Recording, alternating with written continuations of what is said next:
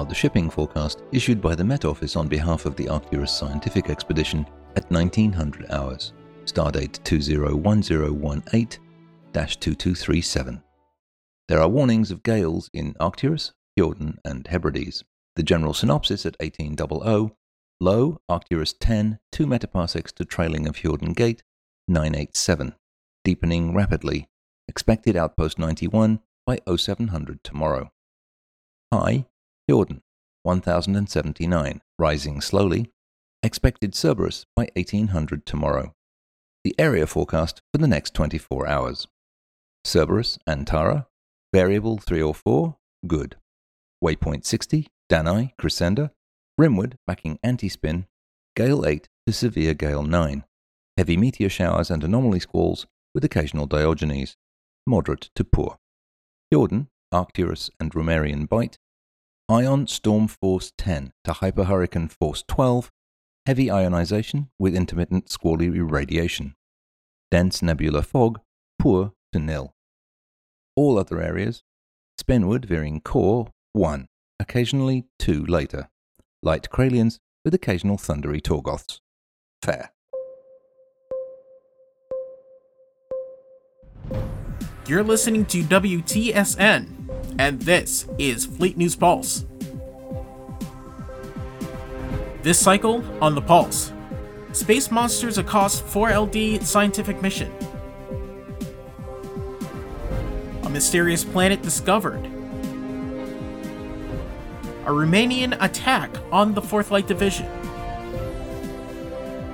And of course, our news roundup.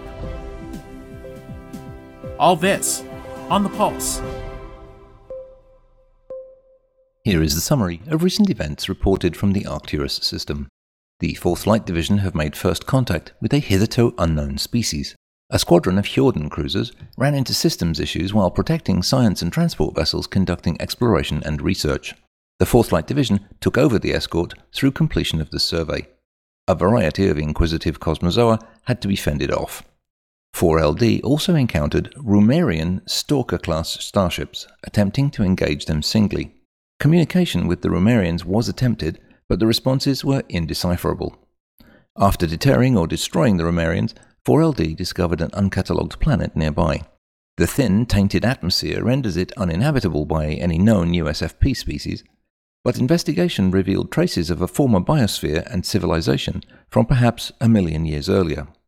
Subsequent analysis of the recorded Rumerian transmissions by the technical and linguistic staff on Outpost 91 revealed nearby coordinates and a request to communicate.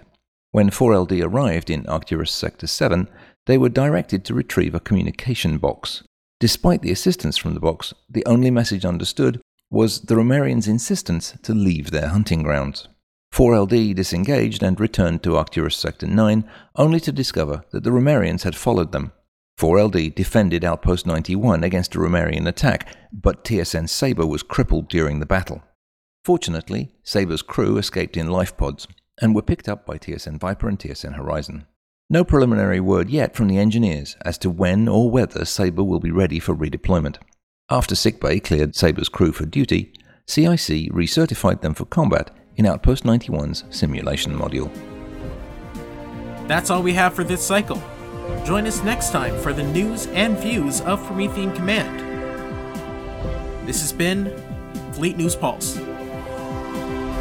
This is WTSN, the Fleet News Service.